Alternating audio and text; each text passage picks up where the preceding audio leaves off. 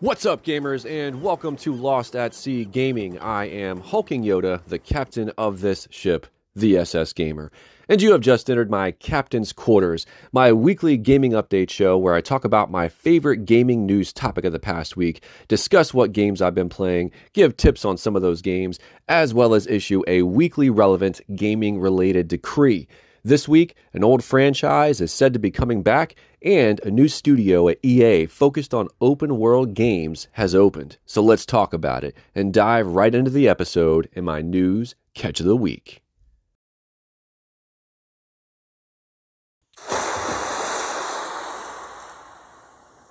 Gamers, that franchise that's making a return is none other than Time Splitters, the future perfect time-bending first-person shooter franchise that debuted back on the PlayStation 2 at its launch in October of 2000. Now, it was always published by EA and developed by Free Radical back in the day. Now, Free Radical is pretty much disbanded. Most of those members have moved on to different games and companies within the gaming industry.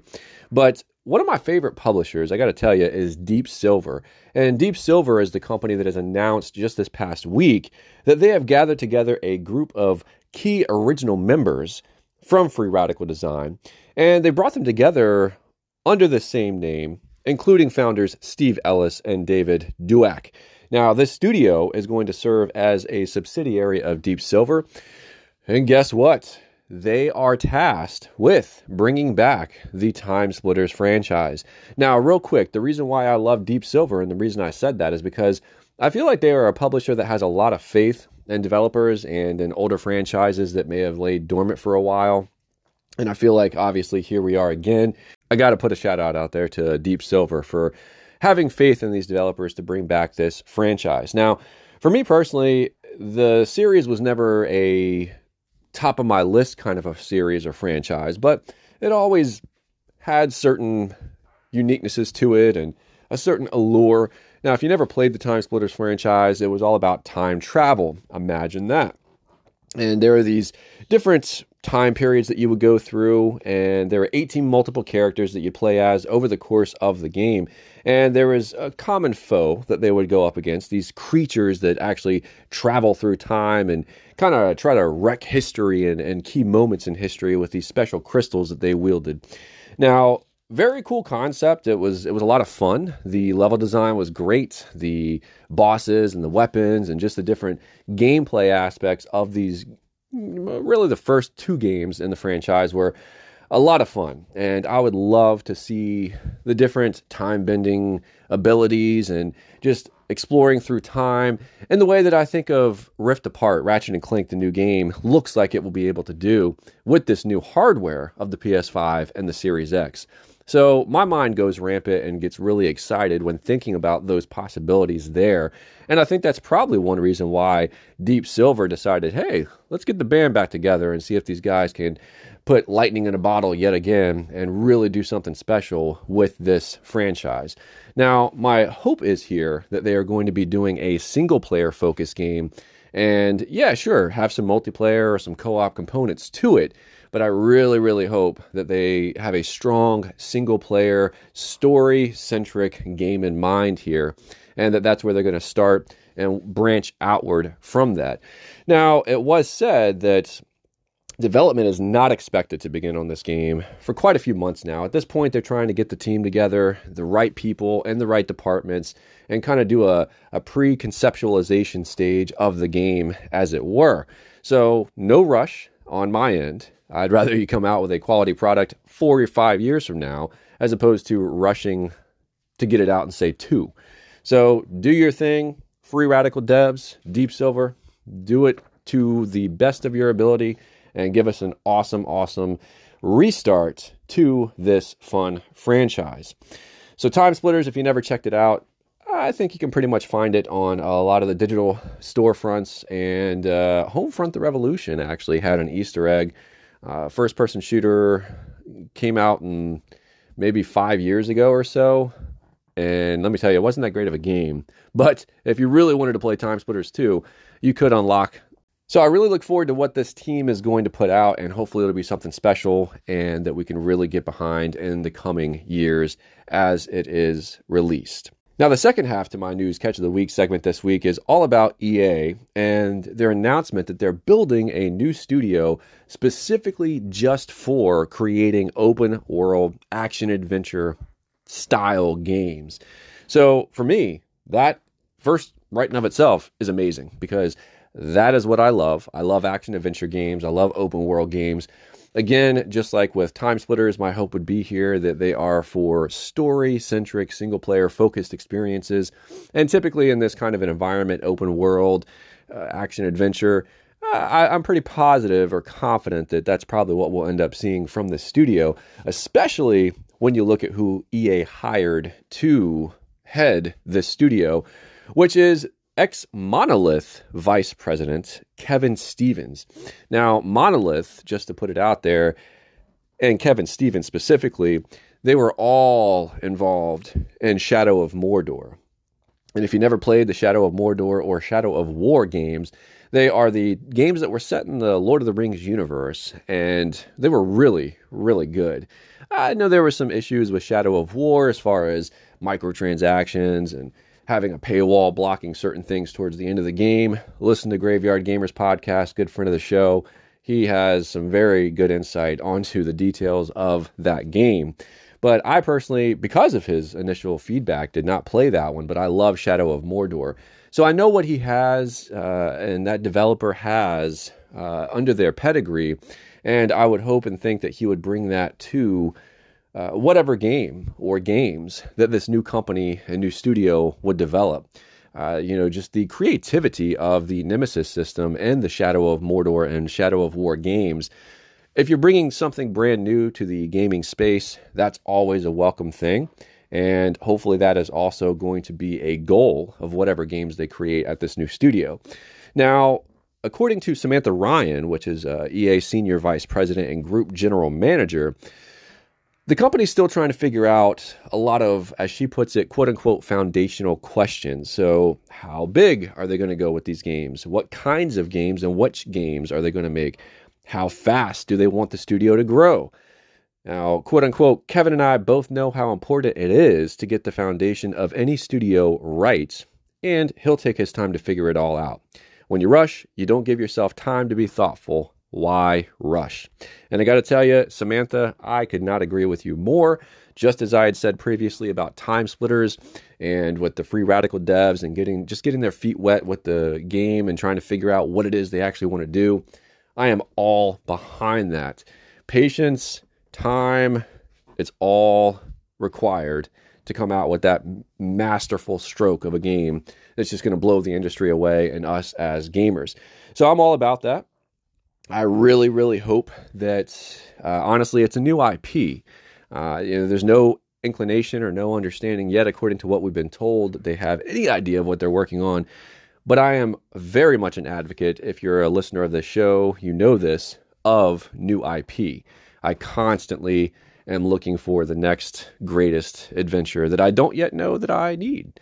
Now, I will say this is EA, and if it's open world and if it's action adventure, one franchise that I think I would love to see EA revisit, and it is one that they could potentially do in an open world setting, given how the last game in the series ended. One that I would love to see them revisit is the series of Dead Space. That is probably my favorite of all time franchise from EA.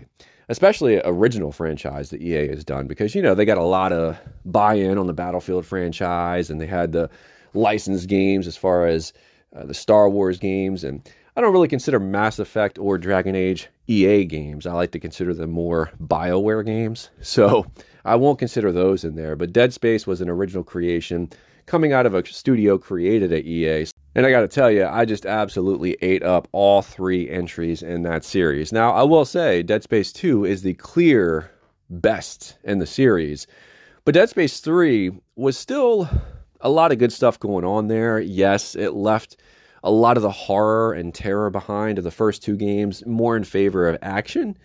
But I will say the way that third game ended, essentially with you crashing back to Earth, there is a lot of potential there for an open world style environment to really expand what the previous 3 games did.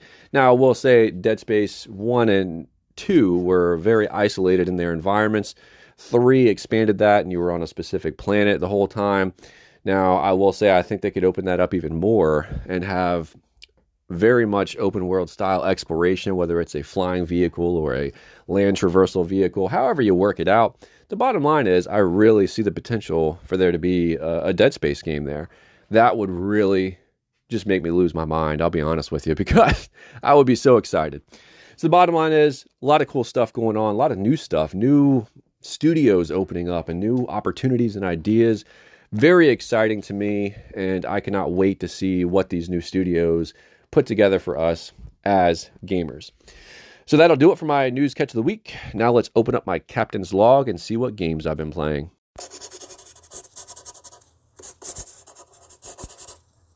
Gamers, it was another week of play for me, and I was able to squeeze out another 2 hours in Assassin's Creed Valhalla, the never-ending epic of amazingness that it is. And I say that with wholehearted love. I have put over 100 hours into this game at this point, and I still am only roughly 36% overall completion according to the Ubisoft app. Now, I will say that what I was able to do this past week was complete the current main story arc quest that I was on.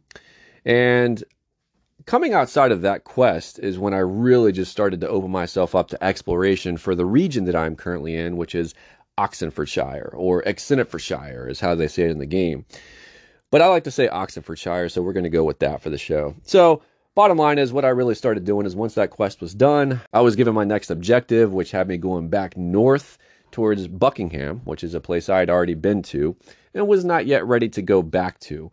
So I decided that I was going to go more towards the east, south, southeast, and southwest areas of that region to start knocking out those icons, defogging the map, hitting up any viewpoints or anything like that that I would come across.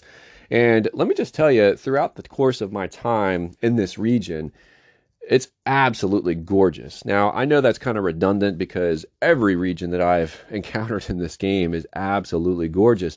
But Oxenfordshire is definitely no different. There's a lot of greens and just very beautiful, crisp, fresh, healthy-looking green is the way I know how to describe it. And it's combined very nicely with blues and purples. There's different flowers and plants and things like that that just help accentuate the greenness. And the environment itself is just absolutely gorgeous. The sun plays in through it all. It's just an absolute visual feast to enjoy as you're going through and exploring this region.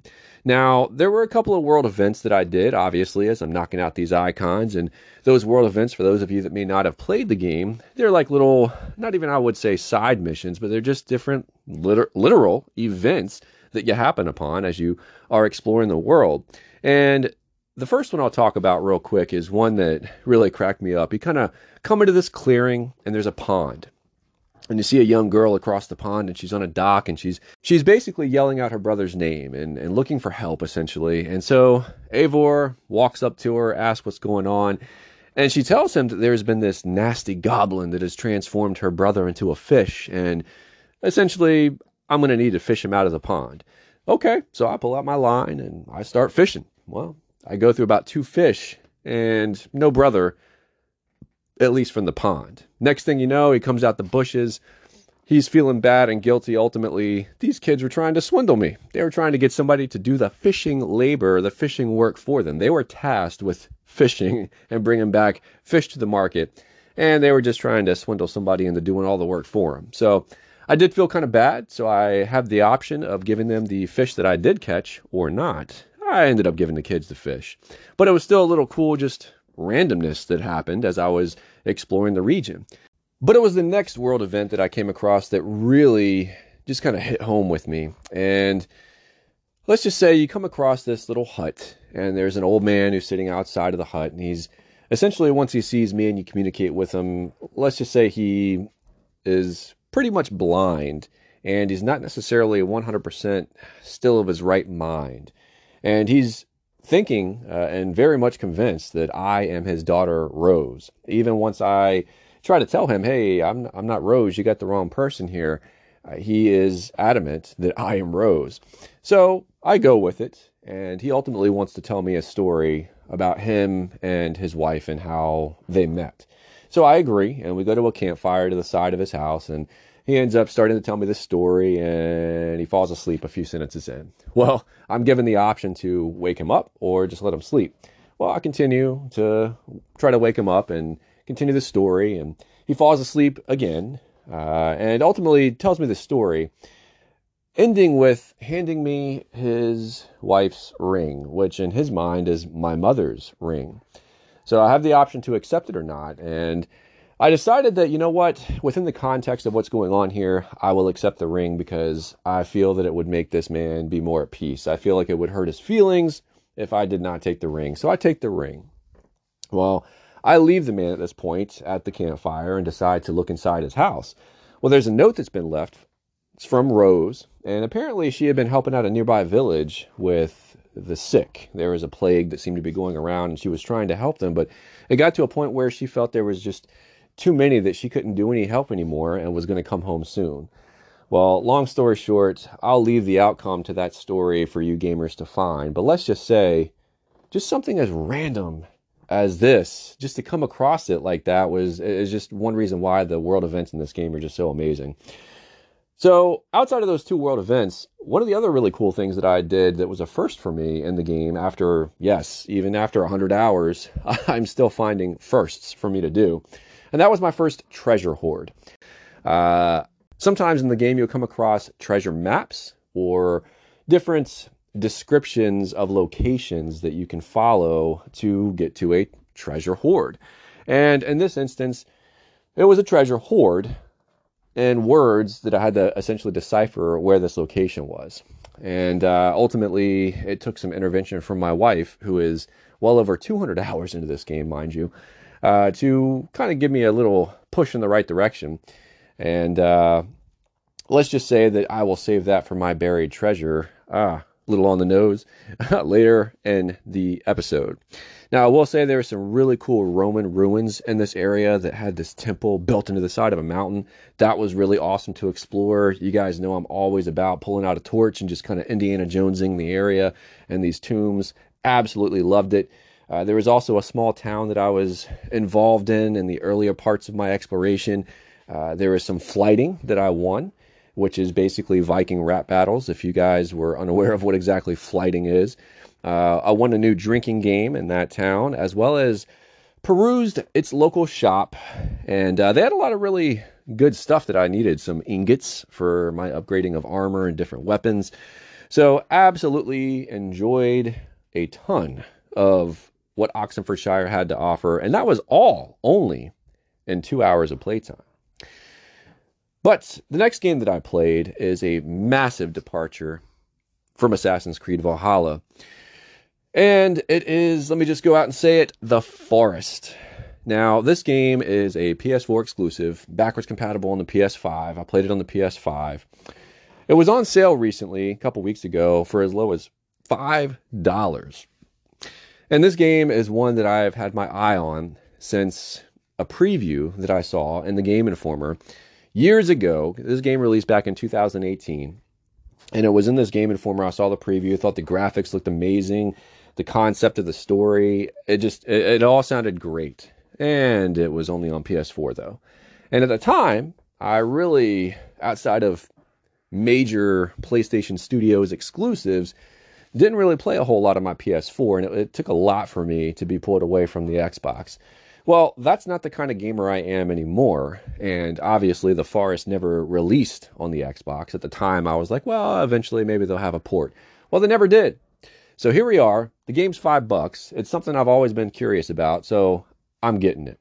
I finally decided to try it out last night, and I got to tell you, I was absolutely surprised at how much I enjoyed the game. Because if you don't know what The Forest is, it is a survival game that's also a horror game. So not a survival horror game in the sense of like Resident Evil or Silent Hill, but it is a survival game where you have to find all of your resources, cut down trees, and collect all different kinds of resources to build shelter and cook food and things of that nature. That's what this game's all about, but it's the context and the setting that it's in that makes it unique. So, give you a real quick premise of what this game is. You, at the very beginning, are on an airline plane, just flying, doing your trip, and of course it crashes. At the end of the crash, you are kind of fading in and out, and your son Timmy has been abducted by this really creepy looking indigenous person to what is very quickly found out by you, this island that you crash landed on. And basically that's your ultimate goal, is to find other survivors, but to ultimately get to Timmy and rescue him. Well, the thing that sets this game apart from other survival kind of games where you crash land on a isolated island, there is an indigenous people here that are also cannibals, and they will hunt and stalk and come find you. And they will drag you back to their lair, which happens to be in the tunnels underneath the island. Now, I will say that here is how my first 2 hours played out in the forest. So as I awake after Timmy is taken from me, I'm right there at the crash site of the plane. And I'm looking around. There's luggage strewn about the forest. The graphics are beautiful. It's a lush, foresty, tropical kind of looking area. And I just start walking around, picking up things. I very quickly, before I even leave the plane, there is a little climbing axe that you can pick up. And that is the most valuable tool so far at this point in the game for you, because it allows you to hack away at trees, which gives you logs to build different things. It allows you to hack away at just different tiny trees with slim branches that you need these branches to build other things. All kinds of different things going on. So the first objective for you to do is you have to find and get somewhere that you can have shelter. So once you find a location, I carved out a nice little spot that was near what I identified as a place of fresh water. So once I carved out a location that I wanted to put up a little shack of mine, I was able to do that near the fresh water. It also was right adjacently across from a small pond where fish are populated. And I could, ironically enough, there is conveniently a spear right on the outside of this pond that I could use to spear fish, catch fish for food. But after I set up shop and I was able to corral some leaves and rocks to build me a fire pit and cook me some fish, the day-night cycle starts, and it starts to become dark. And as things start to turn dark, I start to hear noises. Very fast-paced footsteps is what it sounds like. And then I hear the shrieks in the darkness. And you don't see anybody. I don't see anyone, anything. Next thing you know, I tell you guys, wearing that 3D Pulse headset and hearing those footsteps and the rah, come up right behind you to your left. Woo! And I've just been playing Resident Evil, but I can tell you right now, absolutely terrifying. Let's just say, at certain points, without going too long in the cuff here, I did get attacked. I got knocked out to the point of being dragged underground, and I had to try to find my way out of these tunnels. And it was very unnerving, to say the least. And let's just say, make sure if you get caught in the tunnels to find a can of hairspray, because hairspray and a lighter, those are invaluable combinations to have when you are in that tunnel system. Let's just say that.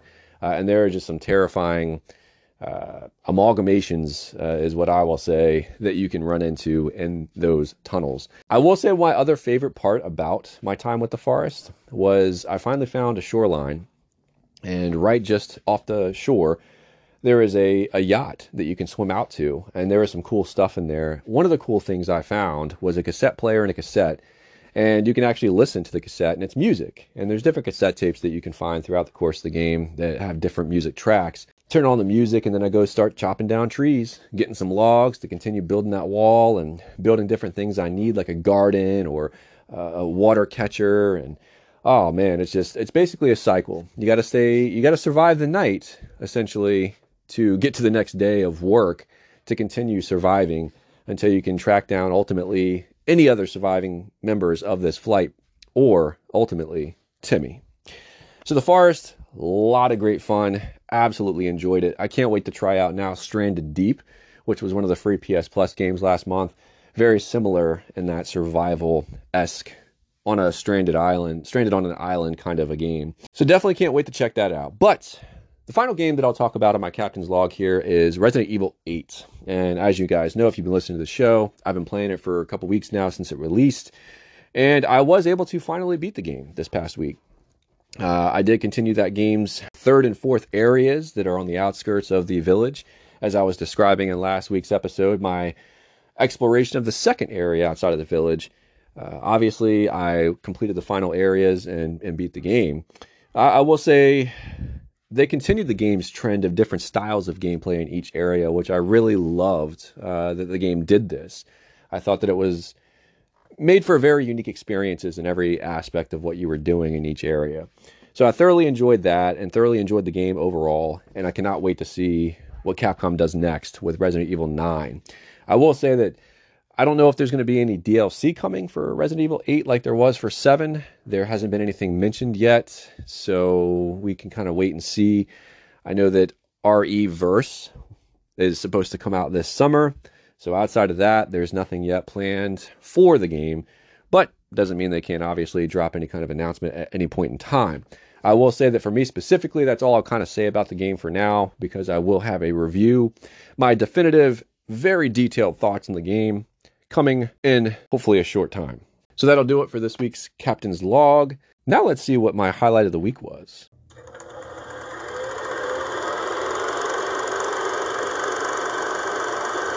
Gamers, as much as I love my time in the forest and my exploration of Oxenfordshire and Valhalla, it was actually a moment in Resident Evil 8 that stood out above the rest as my highlight of the week this past week. And what that was exploring the character Heisenberg. He is the fourth and final family member, or Lord, that you will face and final area that you will go to in Resident Evil 8. And it was exploring his factory. It was absolutely absolute pleasure to explore. Not just the factory itself, but also the areas leading up to the factory on the outside, the outdoor environments of the village. There is just a lot of really cool stuff there. I don't want to go into too many details so as not to spoil anything for anyone. Let's just say that the build up to get to his factory and then the factory itself is really the highlight here. I absolutely loved the level design of that factory. It was multiple floors. You had as low as basement level 4, and then you had as high as level 3 or 4 as far as the factory itself is concerned above ground. So there were many bosses that you come across throughout. Crazy, insane tension build-up moments inside tightly, very dimly lit corridors. And the unique enemy types that were within this factory, I just absolutely ate them up. I love them. I thought they were great character and enemy designs, their movements and their attack patterns, and just the variety of them and the pacing of this location was awesome. I loved how they maintained the presence of the Duke floor to floor for you. I thought that was great as far as from a design choice. And thinking of the gamer in this sense, there's a lot of ground to cover and a lot of things to do here. There was really cool locations for different secrets and hidden areas, and just the story that you found in this factory. There was just the details of Heisenberg's backstory that played out here, and you would find it in different areas. It would be in some rooms, it will be in different documents that were left behind about the experiments that he was doing. In other rooms, there were audio logs that he would have left behind for you to listen to as he was doing some of those experiments. And it was just, I've talked before about the Metroidvania approach overall to the design of the world of Resident Evil 8 and how the village is kind of that main hub piece that connects the 4 outer areas. And those 4 outer areas, typically you go there, you get an ability or gain an item that allows you access to something previously inaccessible inside the village. Well, it was the exact same concept in Heisenberg's factory, except isolated to that factory. So there were, with all those different multiple levels and different areas you can go to, it was how it happened and how it played out the entire factory. You would go to basement level 3 to gain an item to get you back to a new area in floor 2. It was just different things like that, and I absolutely love that kind of gameplay and thoroughly enjoyed my time in that factory. And it was definitely my favorite of the 4 locations on the outskirts of the village and my highlight of the week. Now let's go check out some buried treasure gaming tips I have for you in Assassin's Creed Valhalla. Gamers, as mentioned earlier, the extremely on-the-nose buried treasure gaming tip of the week this week is going to be all about that treasure hoard that I was struggling to find in Assassin's Creed Valhalla. Now, based on the verbiage that you're given and the description of the location where you should be looking for this treasure hoard, and again, to reiterate, this is going to be in the region of Oxenfordshire. And they're going to tell you, essentially, look in the southeastern areas where the pastures are, which is very specific. And I am past an area guarded by the animals. And it is where water once ran through, but has now since dried up.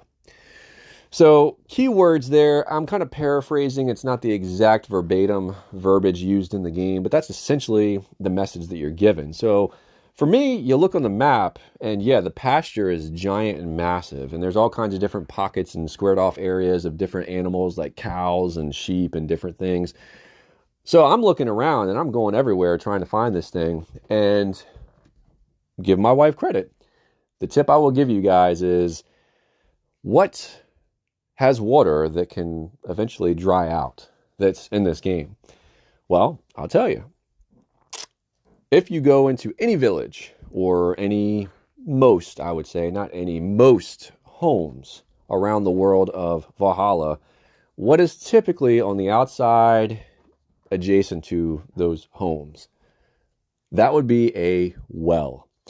Now, that is what you're looking for, is a well. And at the bottom of this well, as are many wells in the game, at the bottom you can climb down and there's usually some nice little goodies for you to find.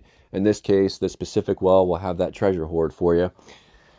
And I will tell you that it is in the southeastern pasture area of the Oxenfordshire map. And what I would suggest is to use Sunan to get that aerial view to locate and isolate the well. At that point, mark it on your map, and then boom, you go from point A to B, climb down the well, get a couple goodies and your treasure hoard, and you're good to go. So that's my buried treasure gaming tip for the week. Now let's go see what my captain's decree is. Gamers, this past week, Microsoft and Bethesda announced that they would be hosting a joint press conference for E3 this year. Now, E3, it starts June 12th, and it runs for a few days. We're very close to the dates, which I'm very excited about. I love this time of year, even though it's not traditional E3 as it was for all those decades before. The bottom line is we still get some sort of similar experience with each individual publisher, for the most part, holding their own press conferences. Ubisoft's already announced their own. PlayStation always holds their own. The bottom line is Microsoft and Bethesda is what we're here to talk about and what my decree is this week. Is it a good thing that Xbox and Bethesda have joined for a joint conference this E3? Well, my opinion is this. The first thing that jumps out at me is no. I don't think it's a good thing, in my opinion. The reason why is this, guys. I feel like each company has enough on their own, as has been evident in the past few years, that they've each held their own conferences, to where I feel like we're going to be missing out as gamers to have both of them be part of one conference. Because here's my thing. I don't want them to get in the way of each other. Microsoft, we'll talk about them first. Think of all the first-party games that they're supposed to be working on right now with all those first-party developers they've acquired over the last few years. I want to see as much detail as I can on Perfect Dark and Fable, possibly Gears 6, the new Forza, Halo Infinite. There's any other new titles. Please, any new information on Hellblade. Anything. I could go on and on. There are a ton of potential titles that Microsoft could speak to on just their own conference for 2 hours. So let's just hypothetically say you cut that time in half to an hour to share that 2-hour space with Bethesda. Obviously, that's half as many announcements or half as much detail or TLC given to the individual titles that maybe would have otherwise they would have gotten had it been a full 2-hour Xbox press conference, a full 2-hour Bethesda press conference. Now, I don't know if this is a way to, hey, let's cut costs, and instead of paying for two different areas and two different press conferences, how about we just do one joint conference?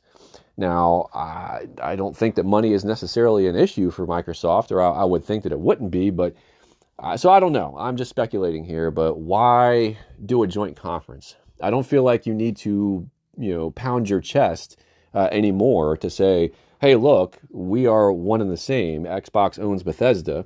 And that's not a slight on Microsoft, and that's not saying that is what they actually are doing here. But at the same time, it's like, look, guys, we know that you guys are together. We know that you, Microsoft, purchased Bethesda. Okay, cool. But right now, let's see what games you guys are coming out with.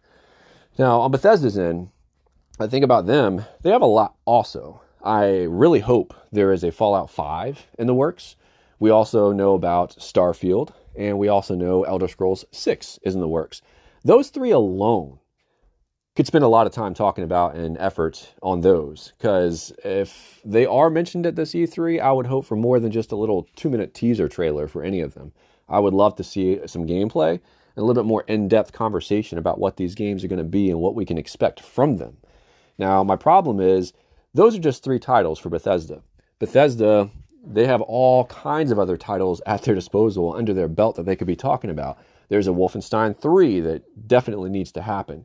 The way that Wolfenstein 2 ended, and the way that trilogy, in my opinion, seemed to be going. There's also another Prey they could be talking about. There is the Doom series, and the next successor to Doom Eternal. I know they just had the Fallen Gods DLC and wrapped that up, but there could be a potential for a lot of other things as well. I just think that they're going to get in each other's way, and I hope it's not indicative of what to expect going forward from the two. Now, again, this is all just kind of speculation on my part and concern and hope that it is not going to end up this way. I have no idea what to expect. Maybe they'll pull it off and it'll be amazing. Or maybe there'll be some giant 3-hour conference and they only each cut off about a half hour of their respective conferences of what they would have been if they were individual. I don't know. I just don't want them to get in each other's way, is the ultimate bottom line here. I will say that I got to mention and acknowledge the Starfield rumor that's online right now, which is essentially saying that Starfield has been somewhat confirmed as an Xbox PC exclusive. Now, I got to be honest with you. Obviously, it's not confirmed yet, but it wouldn't surprise me if that did end up being the case and they made some kind of joint announcement. But at the same time, I don't feel like you need to have a joint conference to make that kind of an announcement. And if it is exclusive to Xbox, I feel like it would be the most sense. It would make the most sense. Because if you come out with Elder Scrolls 6 or Fallout 5 and say they're exclusive to Xbox, you just alienate your entire PlayStation fan base that you've had for all these years in the past couple console generations. So it's going to be very interesting to see what comes from this conference. So I will be keeping my eyes very closely fixed on what the results are here. And best believe, as has been the case in the past, I will be doing specific coverage on all of the different E3 press conferences. And I cannot wait to see what they have on offer and then discuss and share my thoughts, opinions with you guys, the listeners.